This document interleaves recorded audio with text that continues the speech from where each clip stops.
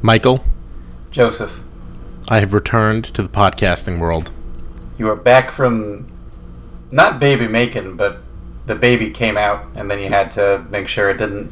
Like, you had to make sure, like, a coyote didn't, slink down from the forest and take it in the night. Right, would we consider it baby protecting?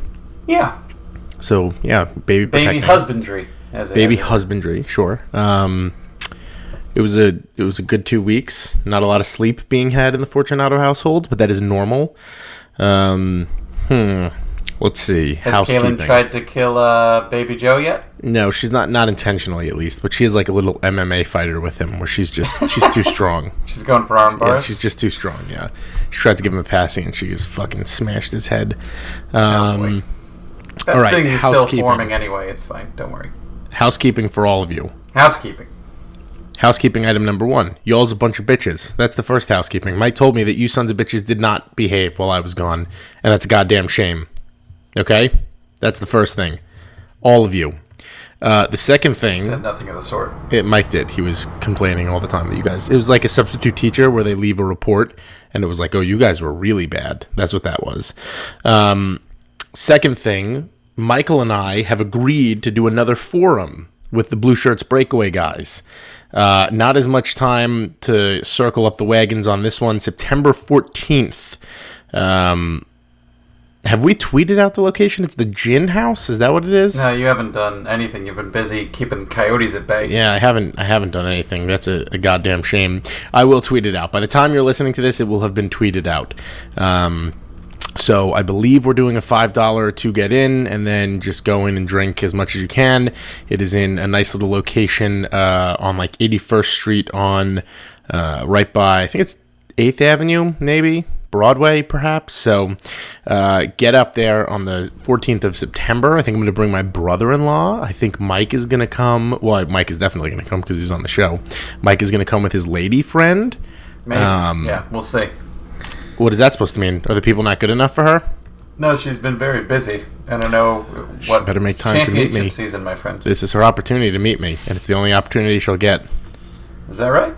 Well, yeah, I'm never coming back. Anywho, welcome to this week's show. I'm picturing you with like a overall stained in like chicken grease, holding completely possible, holding like a musket, defending your farmstead from coyotes. I don't even remember what I wore last time. I think I wore like a yellow polo. I remember asking you how we should dress for this, and the correct answer for anything like this is whatever you're going to sweat in the least. Yes, literally, whatever. It doesn't matter. Anyway, welcome to Bantering the Blue Shirts. I have returned. My name is Joe Fortunato. I'm joined, as always, by my co-host, Michael Murphy. And, we're officially in the dog days of summer. There's nothing to talk about. Also, a giant thank you to Tom and Shayna especially Tom, for helping to fill in while you were gone child-rearing. Yeah, I mean, again, I find it kind of weird that in private you were furious at both of them because they didn't behave. Why must you so? And now you are. Now you're here saying you're like that they were Wormtongue. That they were good. Mike, I am out of the loop. I haven't even been on Twitter. I vaguely know about the Kevin Hayes thing that you mentioned. Yeah, that's fun. You want to start with that, or should we start with Lemieux and? No, yeah, well, let's start with Lemieux. We might as well, just because there's not a lot to talk about. Forever Blue Shirts. Do we call them a rival blog, Joe, or do we just call them? I get it's that's Full Tilt. Okay, well, I didn't. So yeah, you have all these petty turf wars that I am not involved with. I have no turf war. I just like everybody. With Tony. I don't have. You have blood Tony. Packs and your ancestors. Here's really what it comes down to. It's almost like, think of it like Hogwarts, right? Think of it. We have our own house, and we're theoretically all friends with one another. Yeah, you take classes with kids. You might go to the Slytherin ball with a kid from Slytherin sucks. That's what it comes down to. Gryffindor is the best, and we're Gryffindor. That's all it is. I'm a Hufflepuff, but I think that you're not anymore. Now, in this example, you've become Gryffindor. So, all right. Anyway, they reported they got in touch with Claude Lemieux, who is Brendan Lemieux's father. His poppy.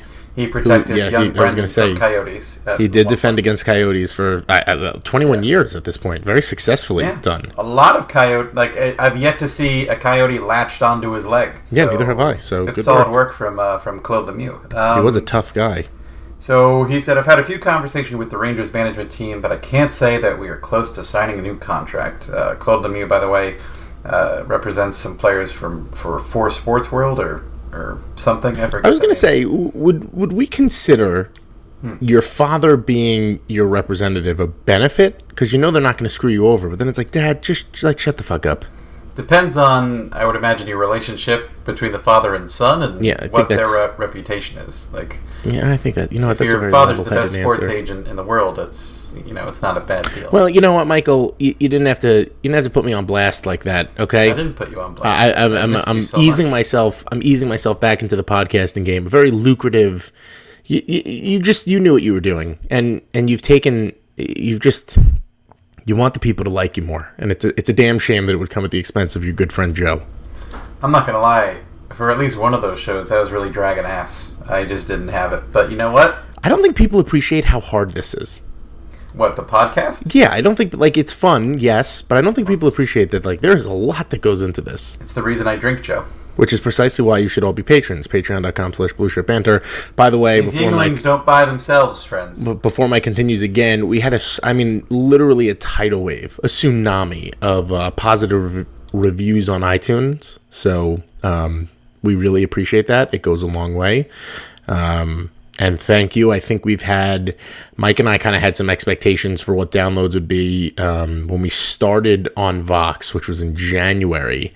And yeah, it's been even better than that. So thank you all for that. But continue, Michael, about Lemieux and his daddy. Oh, yeah. So his paps. Some of Lemieux's biggest clients are Timo Meier, Hampus Lindholm, Freddie Anderson, Melker Karlsson, guys like that. Oh, I didn't realize he was an actual sports agent. Oh, yeah, he is. I thought he was just representing his son. Oh, no. He also represents former Ranger Oscar Lindberg. Little Oscar, actually. Kevin Fiala and a couple other guys, but his son is one of them, and supposedly it's just the news is really there is no news. But at this stage of the game and where the Rangers are at the cap crunch, it's not too surprising. It's just kind of, we're just kind of waiting for the other shoe to drop, whether that's the Rangers, finally cornering Lemieux's camp and them having to admit, like, yeah, we have no like hand here. We don't have arbitration rights. We're just going to take what we can get, or this becomes a much smaller scale Mitch Marner situation where I actually, it's the will he, won't he, and the same is true obviously of DeAngelo, who are still waiting for a contract. If we are going to be honest, I am a little surprised Lemieux is not signed yet, because it does mean that he's not taking the qualifying offer, and between him and DeAngelo, really the only one of them that has the ability or even leverage from their play on the ice to deny their own qualifying offer is DeAngelo. Yeah. I think it's a little bizarre that Lemieux, Lemieux he's a nice piece. I wouldn't say he's necessary. I mean, he brings some toughness to the Rangers. He's not a foundational player. He is, however, a young guy on a young team. Yeah, he's probably trying to figure out a deal that helps him carve out a role to, really establish his career. Because at his age and after, he was a young guy involved in a deadline trade. This is the stage of his career where I think he starts to wonder, like, how long will I get to be in the NHL? He doesn't want this contract to go, these negotiations to go poorly, but it looks like they've already hit that, what's going to happen here. The thing that fascinates me with this, Joe, is if you're Lemieux, what do you want from the Rangers? Well, right. That's what's your ideal contract? Lemieux's talents are cheap. You don't pay a lot of money for the things that Lemieux does. No, you don't pay a premium for an energy line guy who throws hits and goes to the net. Sean Avery kind of earned his keep in a way because, he was Sean Avery and he did a lot of other things. But if Lemieux becomes that type of player, which I think would really probably be his ceiling, right? That's what we would love. Maybe 15 goals, 30 Avery points or something, and just a pest and whatnot. You again, even that's not that expensive. But for right now, I don't know what he could be holding out for. Maybe he wants a longer-term deal, I guess. I don't know. The Rangers really aren't in much of a position to be picky. I mean, they bought out Kevin Shattenkirk. Like, they've already done the work to save cap space. Yeah, they've done the hard part. Now it's just, they have, like, everyone, it's kind of assumed, all of us just assume that, yeah, DeAngelo and Lemieux know what the story is. And they know they have to, this team has to fit under the cap. They also are not dummies. They know that, Brendan Smith will likely be in the AHL, so will Matt Bolesky. And that means that there's only X amount of dollars to go between these two guys. And like you said, DeAngelo is the one who can negotiate from a position of strength. He was a .5 points per game defenseman last season, and the Rangers bought out Shattenkirk. So. And even he, negotiate from a position of strength really just means, I don't want my qualifying offer. I want a little bit more than my qualifying offer. But it also, to repeat the point, he also doesn't have Arbright, so he's in this place of... Arbrights, look at you. He's in this place of, I'm sure he wants security, especially given how, the first couple of years of his NHL career have gone. I'm sure he's one of those guys who would like some financial security, maybe not looking for term, but... Well, that was in a different world where the Rangers weren't so cap-strapped. I think DeAngelo would already be signed to a bridge deal. I actually think Lemieux would be too, but with the current condition of the Rangers' cap space, they need these one-year qualifying offer deals so that they can just... that's it. It's over. It's done with. They have to... It's like that thing where you see, what is it, like inspiring motivational speaker things where people run over hot coals. The Rangers this upcoming season... and next season, just with the buyout penalties, have to just tiptoe their way through this and get through it any way they can. And that means that some of these guys, especially the guys like Lemieux and DeAngelo in this case, are going to not get what they want. And they have to wait until they get those arbitration rights before they can do what Buchnevich and Trouba did. But you feel like those conversations, they would have happened already. I mean, we're nearing September. It is eventually. Look, let's be very honest about the upcoming season for the New York Rangers in regards to the continued disruption of this lineup. The Rangers are going to have the Chris Kreider headache hanging over them for the entire year. Until he's traded or extended, it's going to be a monthly, and then it will become a weekly story, the same way that it was with Matt Zuccarello. Going into camp with two holdouts, let alone, one holdout, let alone two holdouts, I don't think is ideal. But the Rangers, they would have to... They already have something, They don't have a choice. I mean, they can't go above and beyond for either of these guys. It's just not in the cards. No. But it's very bizarre to me that there's been no negotiation through the media, which insinuates that negotiations are at least cordial enough that nobody wants to go out of their way to put pressure on the other side. In DeAngelo's case, we've heard nothing. Literally nothing. So it's just bizarre because these are the two guys that we said, hey, they might get taken care of first because they don't have arbitration rights, so they can't be offer sheet. DeAngelo is the perfect offer sheet candidate. Rangers wouldn't be able to match an offer. And it's a second-round pick? Stuff, that is somewhat surprising, but now, I feel like we're asking ourselves why this hasn't gotten done, and I feel like one of the kind of slam dunk reasons without being in that room with Jeff Gorton is these weren't the most important things on the docket. These were at the bottom of the list. And, I'm sure DeAngelo and his agent are saying, hey, you have Adam Fox, a rookie, who's unproven. And then you have Trouba, who you just gave, a monster deal to. But you need someone to play the second pair on that bajillion on that right side. But you know what? It's like Jake Gardner's still unsigned, no? What's that? Isn't Jake Gardner still unsigned? Yeah, I believe so. This is it's a very weird offseason. He was one of the big names, aside from Panarin. Was briefly, not only just in terms of the RFAs, really, but just in general, the amount of free agents that held on, and obviously Shattenkirk is kind of an exception because he was bought out, and then he hit the market later than everyone else, you know what I mean? But there's just so many massive RFAs that are not signed yet, and it's Patrick Laine. I mean, the list goes on, I would argue that Tony Rantanen. DeAngelo is exactly the type of person that you offer sheet. It's low compensation. The Rangers can't match. You get a guy who's going to give you potential. It's a low risk move, and the fact that he has not been, I think, speaks a lot to the state of offer sheets as a whole in the NHL.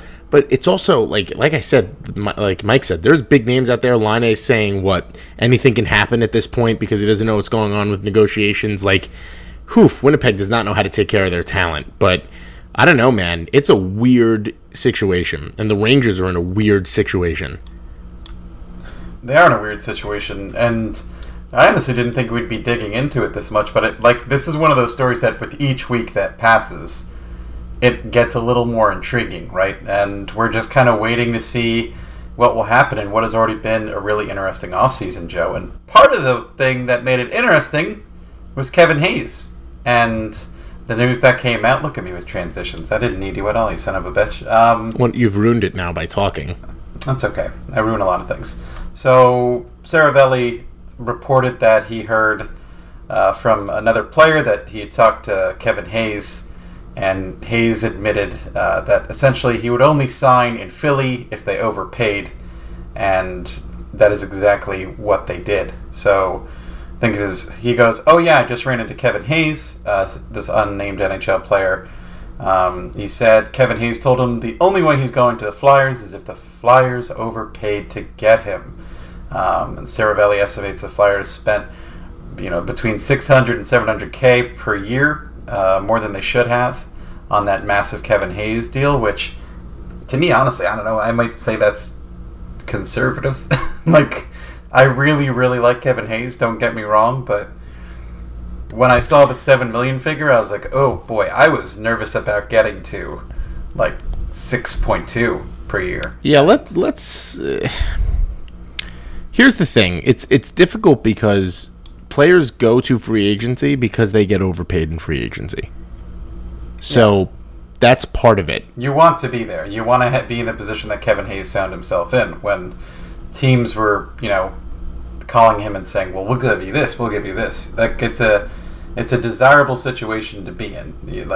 Everyone wants to be in that spot. So it's a nice place to be when you feel like you're going to get overpaid, and he doesn't really have to move too far from the home he established in New York. But I'd imagine he would do that.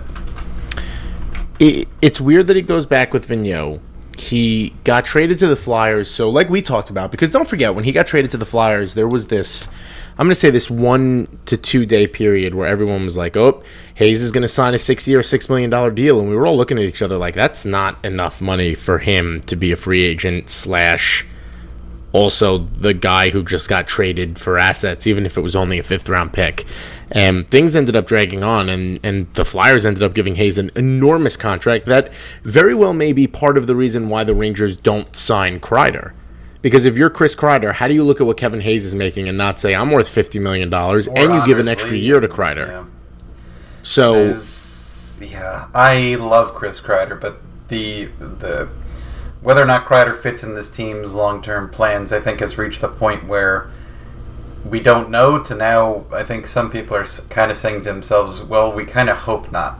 And that doesn't have as much to do with Chris Kreider as it does with his age, the contract they gave Panarin, and the sort of contract he's going to get. Especially if he puts it all together this year, it's going to be... And the thing is, he really did kind of put it all together last year, and then he got hurt, and his production fell off a goddamn cliff. And in many ways, that might have, drove what his, value might be worth in the open market down. Yeah, but Kreider is such a weird case because it's like Pandora's box in a way that you really don't know what you're getting. I mean, this is a guy who will likely continue to be an elite two-way player for the next 3 or 4 years. Maybe not 4 years.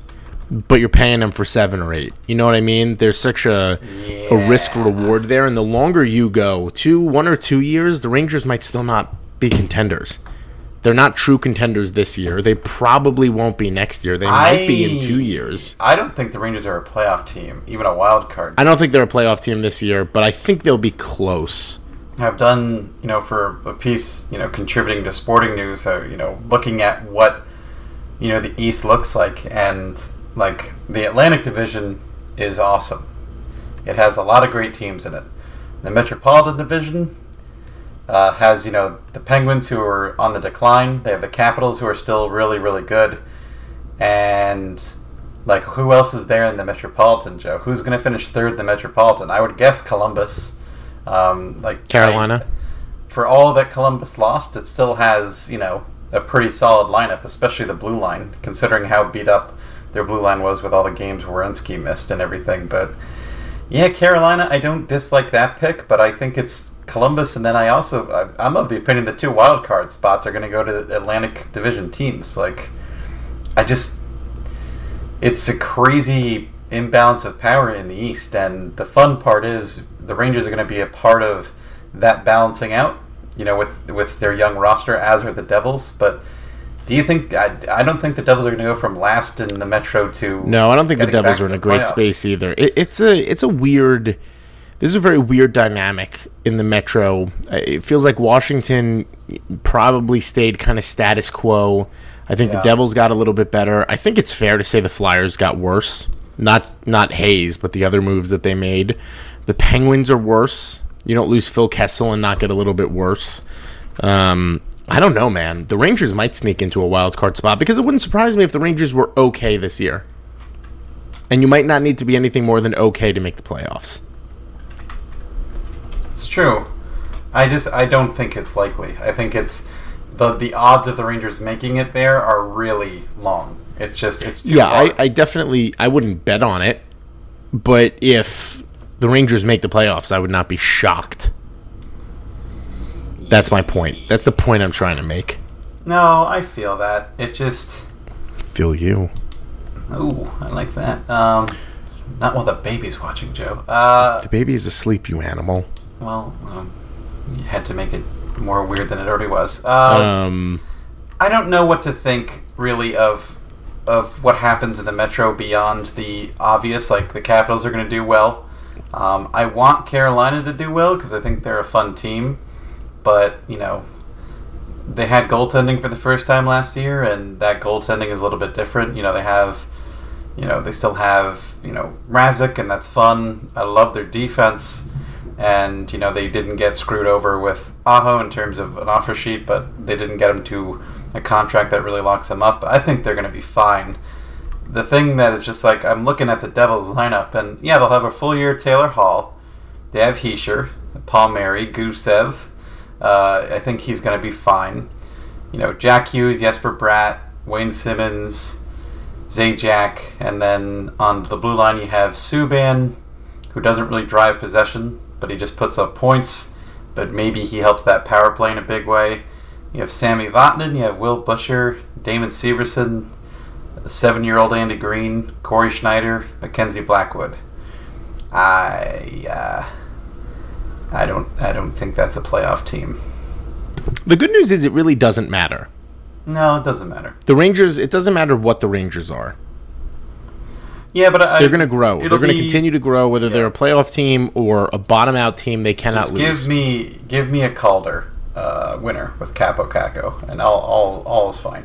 All the growing pains will be fine if Capo Caco does what we all want him to do. Capo Caco in the Caco. Should we take questions, Mike? Oh, yeah. Since this is the mega show. Let me check one more thing. Oh, yeah, I wanted to ask you about this, buddy. I'm ready. Just because content is lean all across the board. NHL Network is doing its, top, players by position. And they had Jacob Trouba of the New York Rangers come in at the 15 spot, Joe. The defensemen they rank better than him: Brent Burns, Victor Hedman, Mark Giordano, Erik Karlsson, Seth Jones, John Carlson, Morgan Riley, Roman Josi, Drew Doughty, Chris Letang, Alex Petrangelo. Is Drew Doughty still that good? PK Subban and Charlie McAvoy. I think Drew Doughty is very overrated at this stage of his career. And I would almost kind of say the same thing about Subban, on that he's... But here's the thing. I've seen, I hear it's been fun having a baby because I've witnessed from afar some of the fights that are going on. I sort of incited a Ryan Strome fight, which I'm not rehashing here. I can't keep doing this. What have you done, Joe? You're busy. You're child rearing and causing shit. I just like lighting fires. That's what it comes down to. My point about Strome, if you want to die on the hill that Ryan Strome has another gear, even though you literally did that last year with Jimmy Vesey and you were wrong, and the fact that 99% of 25-year-old players are exactly what they are, that's fine. I don't give a shit. Do what you want. I could care less. But the Jacob Trouba stuff, you're so inflammatory. I'm flamed up, man. Why the Jacob Trouba stuff. The way that you are? I can't, like, why are we all fighting about this? First of all, every Devils writer, the fight about it. Every Devils writer seems to believe 22% last season. Ryan Strome. That's the whole story. Let people think what they want to think. It's not allowed, Michael. Apparently, you're disparaging your own team. I don't want to get into it. I said I didn't want to get into it. We're not getting into it. Every Devils writer has a comment to make about the Rangers rebuild. I don't give a shit. I don't care. I don't care what you think about the Subban trade. I don't think you. I don't give a shit about the Trouba thing. I don't care. I could give two shits what you think about the Rangers prospect pool. You are a fan of the New Jersey Devils, and if this is the only way that you can stay relevant with your team, then so be it. But I don't want to be a part of it. I just don't care. What were we talking about? Oh, Trouba. So anyway, I haven't really stayed abreast of some of this nonsense. I think Trouba's probably a little overrated at this point. I think he's going to be an unbelievable upgrade to the Rangers' defensive corps, but I do think at this point he's probably a little overrated. I don't know if he should necessarily be even that. What is he, 15th on that list? Yeah, 15. He probably should be on the very back end of that list. I put him comfortably in the top 20 or 25. That's exactly where I would then that's what a top 20 list. I don't know about 15. It all depends on what metrics we're measuring by. But who, Trouba kind of saw a down year with Winnipeg, so I don't know. Maybe he does better in New York, but again, well, he has career high in points, but points are not a great way to measure defense. Saying things like that and having a legitimate expectation are two very different things. And my big thing with Trouba is he's going to have a very hard time living up to the contract. It's really, that's a bet he made for himself, in my opinion. That he and his agent made for. Well, what is he supposed to do? Take less money? No, of course not. But I do think that, it would not have been unreasonable, to assume and expect, from the Rangers' perspective, to get him in at $7 million a year, not $8 million a year. And I don't think that's crazy talk. I do think that, he, was probably at the stage of his career where he said, with, his, fiance and all that, I want to, get my roots in and, Yeah, but think about it too, not just from I want to get as much money as possible standpoint, but think about it from what he's been through. Winnipeg lowballs him twice for 2 contract negotiations with an RFA. The Rangers trade for his rights. You have him by the balls. They have to sign you. Same thing with Kevin Hayes in Philadelphia. But with a lot more at stake, yeah. Sure.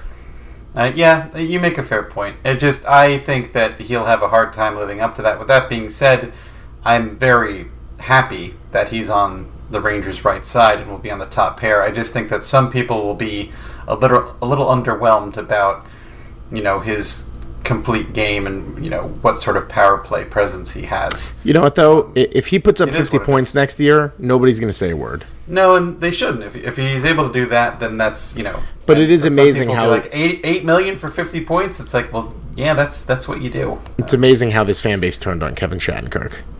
Yeah, I'll never it really get over is. That one. It's incredible.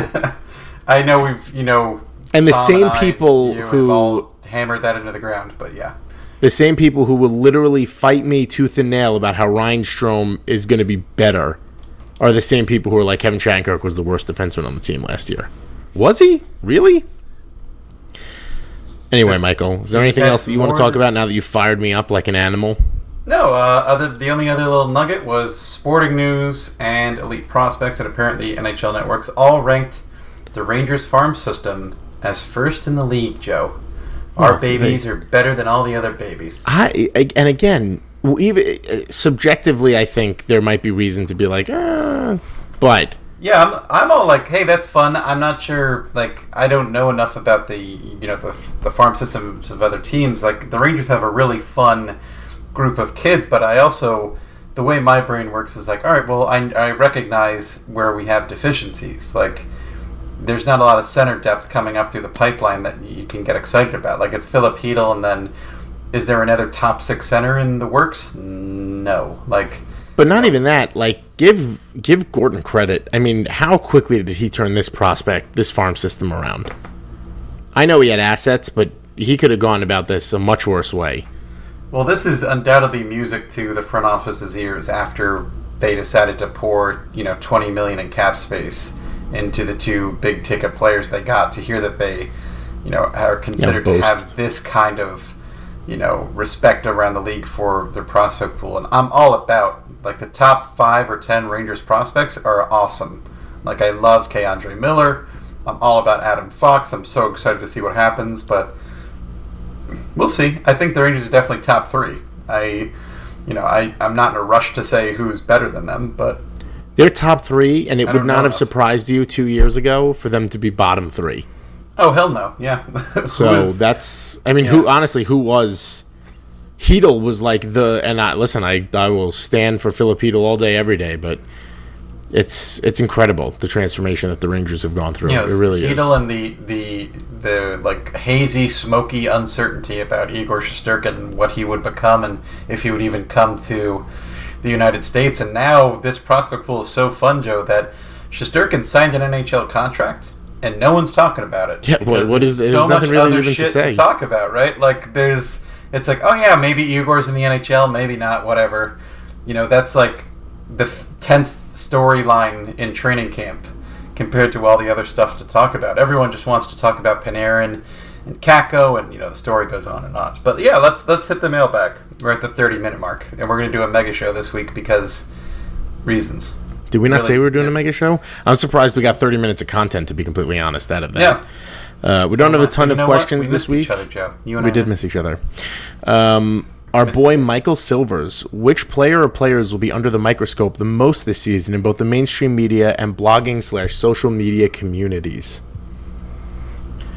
Oh, I think... So I have my answer. Okay, well, hit me with yours. My answer, I think Trouba's the runner-up just because of the contract, but the correct answer is Ryan Strome, because there's already so much fire around him. Actually, you know what? I'm going to give you two answers: Ryan Strome, Lias Andersson.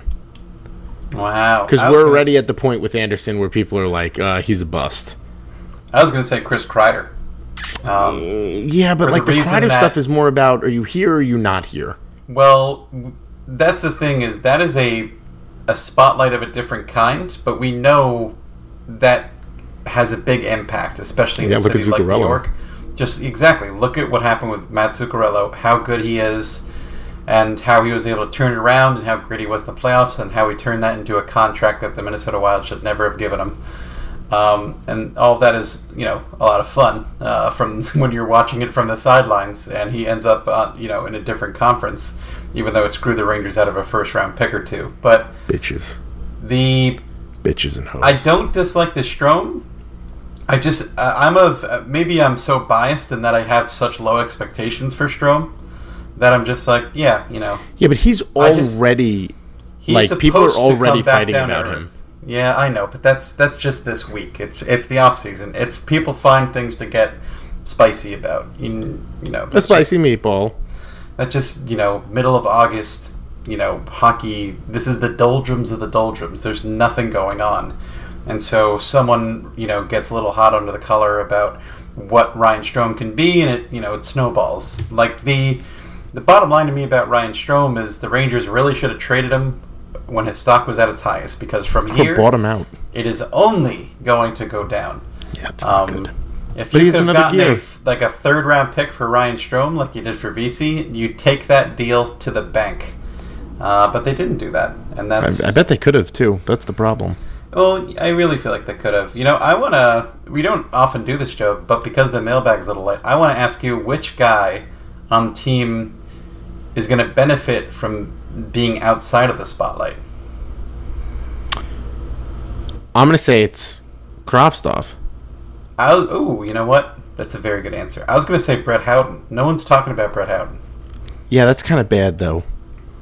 I don't think that's bad because I think it's going to level off expectations for a guy who punched way above his weight in the first couple months of the season, got hurt, and definitely the underlying numbers were never good. But I think it's not a bad thing that there's a bunch of other young players that people are going to be looking at. But like you, I feel like the spotlight is always going to be hot on Lias Andersson. I really hope he doesn't get scorched under it this year because there's no reason why he can't be a successful NHL player.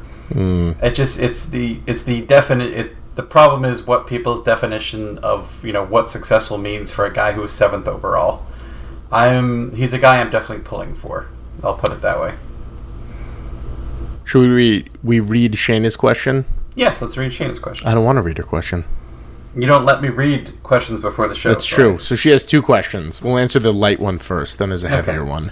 The light one is, which player impresses you the most off the ice for the Rangers / around the league? Oh, wow. That's a really good question. That is a really good question. Well, I think, it's worth mentioning that Mika Zibanejad, we had a story go up on Banter today that blew up on Twitter. So when this podcast goes up, it's what we had in the late afternoon slot or noon slot on Monday about Mika Zibanejad and his restaurant donating, I think it's 10 kronor, which is the Swedish currency, to women's hockey in Sweden because the Swedish women's national team is boycotting the upcoming Five Nations tournament because the Swedish Ice Hockey Association, or Swedish Hockey Federation, also known as, is essentially dog shit in its treatment of female athletes. So that kind of, it's timely to ask this question. The Henrik Lundqvist Foundation is amazing, and it's really hard to beat that, I think. I think Panarin and the way he spoke up about Putin was really impressive. That impressed me in terms of stuff that's happened recently. Like, that was like a holy shit moment that we didn't talk about too much. Didn't write about on the Banter because it's a little prickly politically, in terms of a blog where we don't encourage too much political discourse. But yeah, across the league is hard. I'll give you a couple. You ready? Sure, yeah, hit me. Matt Zuccarello, just because he's not a Ranger anymore, but I think Zuccarello's been an active you can play ambassador and somebody who truly just does things the right way. In the same vein, Braden Holtby. I mean, he's a huge equal rights ambassador he's a huge for the LGBTQ, NHL. Yeah. I mean, in Washington, D.C., which is obviously an enormous political market, how could it not be, since that's where the White House is? But and that's not exactly. I mean, you see the hate that he gets. My retired player is Andrew Ference. Andrew Ference has impressed the hell out of me. You know who else was really big about the You Can Play stuff? What's that? Sean Avery. Oh yeah, it's true. He was well ahead. Sean Avery was willing to. If you were a gay hockey player, you could call Sean Avery and come out in front of your teammates with Sean Avery next to you. Yeah, I say what you will about Sean Avery. I read his biography last summer. I need to do that. He very much impressed me with how ahead of the curve he was, especially in terms of his, the public image he had as kind of an immature, hothead, and then having that kind of, forward-thinking, approach to, I would of course welcome a gay teammate into the locker room. Why wouldn't I? And for him to say that, and knowing the market he's in, and especially at the time, even though it was only 10 years ago, it was really a big damn deal, relatively shocking. And now you get Sean Avery, who puts up videos on Twitter of him yelling at people for blocking the bike lane. So you get a little bit of everything. That's true. Shayna's second question, a heavier question. How do you want more men's hockey players to connect to the women's game? What do you think they could / should be doing to show their support? I want to mention one more. Anders Nilsson. I wrote about him last summer with him, the way he's addressed homophobia in hockey. Lettner? No, it's an Anders. No, I know. I'm saying Lettner as well. Oh, and Rob and Leonard with his mental health awareness stuff is also amazing. A lot of goalies. Goalies are just better than us. Oftentimes weirder, but not in a bad way. But men's hockey players engaging more with women's hockey. It's an interesting thing because I remember you showed me a comment where someone on Twitter said something to the effect like the Zibanejad's restaurant donation, like 10 kronor is roughly $1 American. And, their comment was like, how about donating 10% of his salary, make real change happen? And it's one of those things where you're like, okay, well, what sort of expectations do we set that are reasonable and fair? Like, do we understand that it's not to give 10% of your salary to anything, any cause, is really extreme, especially because not all of it is there after taxes anyway, right? I don't give 10% of my salary to my 401k. And, I don't think it's any secret how much I care about women's hockey, but, there's, reasonable expectations. I think when you see players, for instance, when the Sabres players last season, although the Pagula Sports Entertainment no longer is tied to or owns the Buffalo Beauts of the NWHL, them wearing Beauts hats in post-game media scrums and stuff, little things like that I think are cool. That doesn't mean there shouldn't be a prerequisite for how much care you should show. I do think when it comes to shit like the Swedish Hockey Federation, I want to hear Henrik Lundqvist say something and use his position of influence to affect meaningful change, because this is just one of those things where athletes are given diet nutritional supplements after their best use by dates. They're not given women's clothing, athletic apparel. They're given men's athletic apparel. They're asked to take a ferry instead of a flight, and travel with Team Finland, instead of taking a 10-hour trip by boat instead of a 2-hour flight. These little things were just clearly treating women like second-class athletes and second-class figures in the Hockey Federation. I'd like players to stand up and say something, especially when they're involved in the same organization, like whether it's USA Hockey or the Swedish Ice Hockey Federation or the Russian Hockey Federation, whatever. But in terms of what it would be great for players to get engaged more, especially because we know, especially the college hockey guys, who so many of them are friends with players. I know for a fact that there are, a lot of, the players on the Riveters are buddies with guys who, they played in schools with guys who got to the NHL, and, any little nod would make so much impact, and I don't think they really realize that, and also realize, frankly, how much, what kind of currency that's worth in terms of publicity if you care about that kind of thing.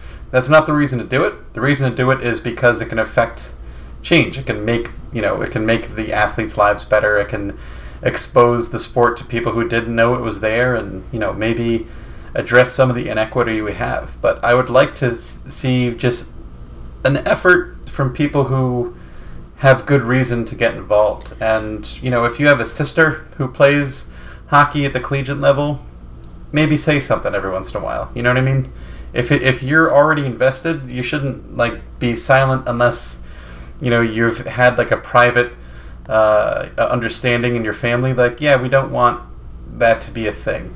But it's up to everyone. I just would imagine we'd see a little bit more care shown, especially for important shit like the Be Bold for Change, or even the Professional Women's Hockey Players Association, or this most recently For the Future with the Swedish Ice Hockey Federation.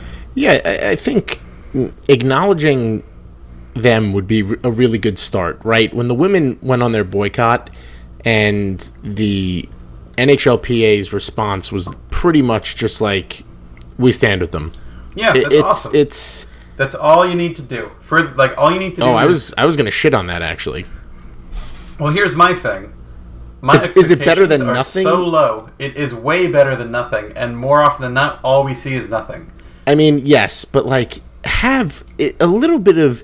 Here, you bring up a good point. It would be wonderful, and I coming from the baby coyote protection. I had no idea any of this was going on in Sweden until you literally just said it.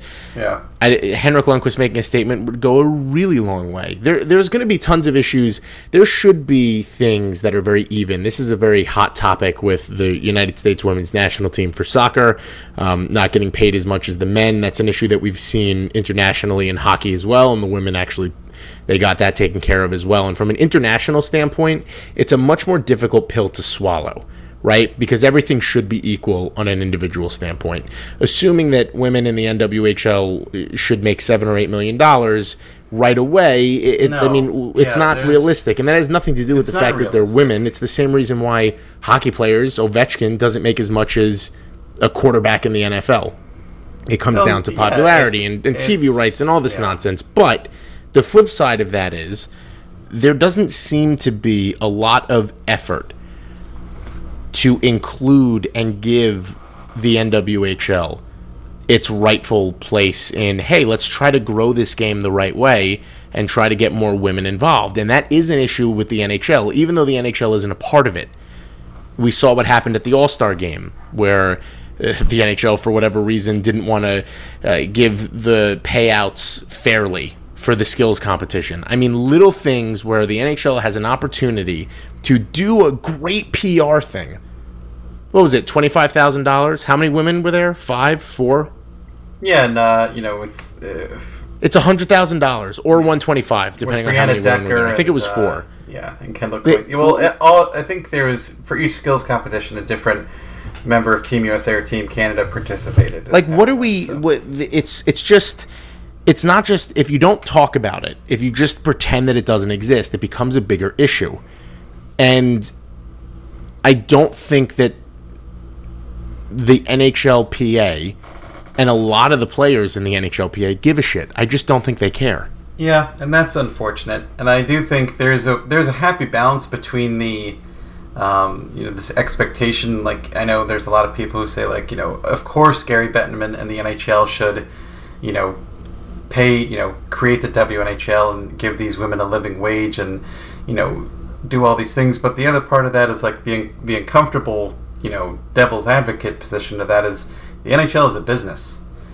And, like, it's so frustrating that we not a particularly well-run one either. Well, we see time and again in women's professional sports that, like, advertisers and sponsors just don't line up for it. And even though they're growing in popularity, and even though the teams, like in last season, the NWHL, the Minnesota Whitecaps turned a profit, and, like, that's a huge story, especially for a league that was only around in its 4th season. And you look to stories like that and you say, like, all right, this can work. And then in women's hockey, there's this the fracture between the PWHAPA and the players who are signing with the NWHL, and, like, it's a very complicated thing for NHL teams to get involved with now, which is unfortunate because, it might be hindering to some extent the growth of the game. Like, it's a super nuanced issue, and, like, really, I said, like, the NHLPA statement is, like, that's all you need to do, but like you said, I really meant to say, like, that's the bare minimum. Just show you care. And the other issue, try and use your platform for good, because at the end of the day, the thing that I think is obvious, and it's so, like, it just it doesn't matter if you never, like, if all you do to support the women's game is retweet something or say, like, yeah, you know what, that's right, they deserve a little bit more, or yeah, that's cool, maybe my daughter can go to those games, or I might not watch those games, I don't have time, I just want to watch, my Boston Bruins play, or whatever the hell. Like, that's all cool. But the thing is, like, if the women's game grows, it helps the game as a whole. Like, that's the bottom line. The game only gets better for everyone. More fans get engaged, more people care about hockey. There's enough hockey to go around. And that's the thing that, like, drives me insane every single day of my life, is the number of people who are just obsessed with hockey, but they don't have, like, a single fuck to give about women's hockey. And when you ask them, they just say, like, I don't have time, it's not as good, there's no hitting, there's all these preconceived notions and biases that they just, like, they won't challenge them. which is a shame because they're depriving themselves of an outstanding sport. And I don't know, Joe. It make Mike sad. It make Mike hang his head and mutter to himself. Mike doesn't do that often either, so it's really bad. I just think like Mike said, even the bare minimum is sometimes like, ooh, I'm surprised they did anything at all. Give it a try. Is my give it a shot. That's all. And if you're an NHL player, give a fuck. Yeah, I don't think they can. And you know what? To be completely honest with you, not that it's an excuse. I bet like the NHLPA is almost as dysfunctional. You know what I mean? Like it's not like the NHL is well run. Track record. It's not like the NHL is well run like football, where and they have their own problems where it's like, oh, we don't have anything to worry about. You know what I mean? Like we're going to make our money and it'll be fine. The NHL has their own issues, but like, and the other thing I wanted to mention, the guy who's bitching at Zibanejad because he's not giving enough, go fuck yourself. I mean, seriously, you're not doing anything. What are you doing? I do not have that perspective. I do. What are you doing? He's doing something. If he did nothing, he wouldn't have gotten that comment thrown at him. Cancel culture and virtue signaling and like unrealistic demands placed on human beings who have complicated lives that we don't understand the nuances of. Mika Zibanejad's choice to donate a little bit of money to Swedish women's hockey for every hamburger that's sold in his Swedish restaurant, that had, the last I checked, it had 80,000 impressions on Twitter, our story about that. That's 80,000 more people that know about the Swedish women's national team facing the crisis it's facing. That does a lot. Like, that's a shitload more than most players do. And to call him out, I think is just your judgment, your harsh judgment of him is, it's misdirected. That's wasted energy. You know what I mean? It belongs elsewhere. You're talking about that kid's wasted energy. Yeah. Yeah, that kid sucks. Not Zibanejad. Zibanejad do good. I thought you were talking about me, and then I was going to get mad. Oh no, for being mad at the kid. Honey. Just like you're not. If you're not doing anything, enough sleep, Joe. If you're not doing anything, I don't want to hear it. I don't care if Zibanejad gives a fucking $1. It's more than you're doing. It's $1 for every burger, Joe. I didn't even know he had a restaurant. I would totally eat at Zibanejad's restaurant. Yeah, forget the Swedish name, but it translates to brothers. That's fun.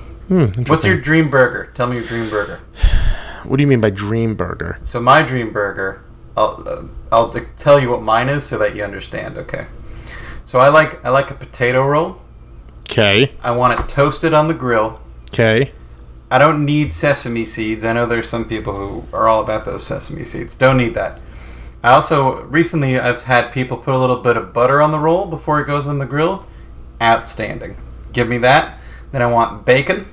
I want American cheese. I want it medium or medium well, either or. I want sauteed onions and sauteed mushrooms and a little dollop of barbecue sauce. That's my dream burger. And lettuce, just so there's a little bit of green maybe. Take a burger with American cheese, yeah, ketchup, mayo, and mustard. That's so much. What sort of mustard? Are we spicy brown or yellow? Nope, yellow. All right. Lettuce and extra pickles. You know what? Pickles are a strong choice. Let me ask you this. What sort of mustard do you put on your dog? Yellow mustard. When do you not apply the spicy brown? Spicy brown I do with like corned beef or... Okay. I guess if I'm feeling fancy, sometimes I do some Grey Poupon. Although I take spicy brown over. I'm telling you, man. Ketchup, mayo, mustard is a Connecticut thing. Mustard on burgers. I can't eat a burger without mustard. I thought it was so weird. Now I need it. No, I've started to do that this summer. I've been grilling a lot this summer. And by the way, I'm not talking full on. You know how Five Guys does like the little rings? Yeah. Do a little ring of ketchup, little ring of mayo, little ring of mustard. That's all it is. Yeah, that's why I said just like a dollop. Not so it's sopping wet with the sauce, but just enough. Just enough to get with the 3 condiments, you've covered the bun. That's all. Mayo. You and Maggie and mayo. I love mayo. God damn. Well, you should eat it, bitch. Panarin 2020. Hey, Mike and Joe. With the season close and almost all players signed, what do you think the Rangers' 4 lines look like? Oh, God. I don't know if we're prepared for this question. This is so much. Let's do top 6. All right, let's do top 6. My first line. What's your first line? Panarin, Zib, Kakko. That's my first line too. Line right down 2, the line. Kreider, Hedel, Booch. Yeah, I guess it has to be. Right? I was going to try to fit Kravtsov in there, but I can't. You're a wild man. I like that. You're a fucking wild man. Third line, I do... Oh, God. Third line is when it gets a little hard, Joe. Howden, Strome, Kravtsov. Then Lemieux fast. Howden, Strome, Kravtsov. Elias Anderson. What about Vlad Nemestikov? I forgot he existed. Put it in the books. Who's on the board? Who's on the board? Who's on the board? My third line is Vlad, Elias, Kravtsov. Shit, then who are we? Then it's what? Then it's Strome, fast, Lemieux. Who's... Yeah, the Rangers have too many forwards. Yeah, what are we... Something... Just trade Vlad Nemestikov, like I said. No, they should have done that already then. Enough. I know. God damn it. I know that. I'm going to... Trade Ryan Strome. Yeah, they should have done that too. All right, Tom Ertz Jr. Oh, I know that guy. Yeah, he's quite the lover, sexy man. I hear. I've never participated in loving. That's the sort of adjective I want. Mike and Joe, what are your thoughts on these predictions from the Hockey News? And then he puts a picture of the Hockey News Fantasy Hockey Guide. Yeah, they expect Zibanejad to finish with 64 points, right? I don't know. I'm looking right now, and it's impossible to see because the photo is too small. So Tom has betrayed us. Control plus, chump. No, it's plussing the. Control plus, chump. It's not working, you son of a bitch. God, no, it's only doing the back. It's only doing the page of Twitter. Well, all right. So what do they say? Zibanejad. Like 64 points for Mika Zibanejad. Here, I can kind of see here. Let's 86 for Panarin. How do I memorize this? Oh, okay. Wait a minute. No, I see it. Panarin, 86 points. Over or under, Mike? 86 points for Panarin. Over under on that? Oh, god damn it! I want to say 86 is right in the neighborhood. I'll say under. I'm gonna say over. Zibanejad 64. I'm gonna say way over. Way over. Kakko 60. I'm gonna say under. Under. I want to say over by a smidge. Ooh, that would be. If he's on the first line all season with Panarin, then I'll go like this. Okay. Shattenkirk 30 points. Don't give a fuck. Fox 13 over. Yeah, Stahl 9 over. Smith 9 under because he's not going to be here. Hayek 8 under because he's also not going to be here. Lemieux 26. That's crazy talk. Kravtsov 28. Howden 35. I'm going under on that bad boy right there. I'll tell you right now, if Brett Howden finished with 23 points in 66 games, Kravtsov is going to finish with more. So I think Kravtsov has 30 to 35, even if he's stuck on the third line. All right, well. Final question. Felipe Ghostin. Hey guys, except for hockey, can you rank your favorite sport of football, basketball, and baseball? This is a tale of and your two favorite Mikes. team in each sport. I'm going to tell you right now, don't like basketball. I guess I'm a Knicks fan if I have to be. Tell you right now again, don't really like baseball. Yankees fan if I have to be. Football, Giants fan. I like soccer. I like lacrosse. I mean, I'm just being honest with the people, Mike. I started I was going to tell this story about how my change in sports, like my taste in sports changed dramatically, and just went on a rant. Like, I'm going to tell you right now. I just miss podcasting with you. That's all. I missed you too. But yeah, I just don't like basketball. I love March Madness though. I should take the train up there. Soon drive up there. But yeah, make you some That's true. cheese. Mike is driving. He's learning how to make the road his bitch. Yeah, I drove 70 miles an hour in my first driving lesson. They let you do that? Yeah, they just let me do that. Huh. How did that go? It was fun. I like going fast. I have to master the hand-over-hand turning. Okay. Which no one that I'm in the car with ever does, but apparently I need to do that to impress the road test. Yeah, so the road test, you got to be able to parallel park. Parallel park, K-turn, and signaling, really. Yep. And turning with the hand-over-hand. Yes, and you have to have both hands on the wheel. Yeah, I always do that. You're not supposed to cross your hands, because if you cross your hands, you're in trouble. Oh, and Michael, signal when you leave the side of the road when they first get in the car. Because you know what happens if you don't? They fail you, because that happened to my buddy. Well, I had another buddy who made a left into oncoming traffic. Failure. My dad had a friend who totaled his vehicle on his driving test and then fought with the guy about why he didn't. I have stories for you, but we'll go over them later after you've gotten your license. All right, so my sports. So I grew up being hockey 1, basketball 2. I played basketball for a long time. I was actually good at basketball at one point. Really? Yeah. I was very good at rebounding and passing. I sucked at shooting. Just the athletic part of the game. The skill associated part. I was all hard work, diving for loose balls. You were Ryan Callahan. I was Charles Oakley. Ryan Callahan in this bitch. Wasn't Charles Oakley a really good basketball player? Yeah, he was on the New York Knicks. Him and Patrick Ewing were the two giant forward. If I could compare myself to one basketball player, I would say Michael Jordan. I would probably say Robert Tractor Taylor for me. Who the fuck is that? He was an undersized center who weighed like 320 pounds. He was only like 6'9", 6'8", I forget, but he was just like a big fat guy who was really good at rebounding and not much else. His name was Robert Taylor, but they called him Tractor Taylor. Okay. Told you, basketball. But nowadays I'm hockey 1, football 2. I would probably say basketball is 4 and baseball is 3. The history dork in me loves the romantic part of baseball. I would say like MMA is probably number 3. I like MMA. Really? Yeah. That shocks me the most out of anything I've ever heard about you. I know. You're such a non-violent person. Boy. Yeah, but I appreciate the skill aspect of it so much. It's so fascinating to me. Huh. I don't like necessarily the irreparable brain damage part. But, like, I'm not big on fighting in hockey, but fighting makes a lot of sense to me. Okay. Hey, Michael. I like a good hog race as well, where you grease them up. Really spank them down. Patreon.com/BlueShirtBanter. Adam Nowick, Aiden Gaspar, Alex Gardner, Amaya Kistner, Andre Chicago, Anthony Viola, Arch Williams, Can you Bob name the Calla. show Grease Them Up and Spank Them Down? Yeah, spank them the fuck down. Bobby Callahan, Chris Habibi, Spank them Chris down Lucas, to hog race. Chris O'Connor, CJ Vivola, Clark Carroll, Craig Laughlin, Dan Carosi, Carroll is the pseudonym I'm going to use when I write romance novels. Dan Sapor? I think you're new, Dan. Zapor. Tell me how to say your name.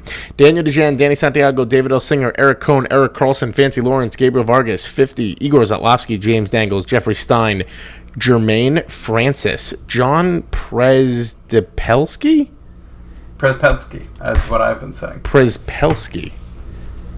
John, tell me how to say your name, please. John Reppy, Johnny Allo, Jordan Sassone, Joshua Zarkin, Keith Francello, Manny from SC, Matt from Brooklyn, Mediocre, Michael Kanik, Michael Marcus, Michael Scott, Michael Silvers, actually I think, Panarin 2020, Sammy Vogel-Seidenberg, Stephanie Benvengo, Patrick Landolt.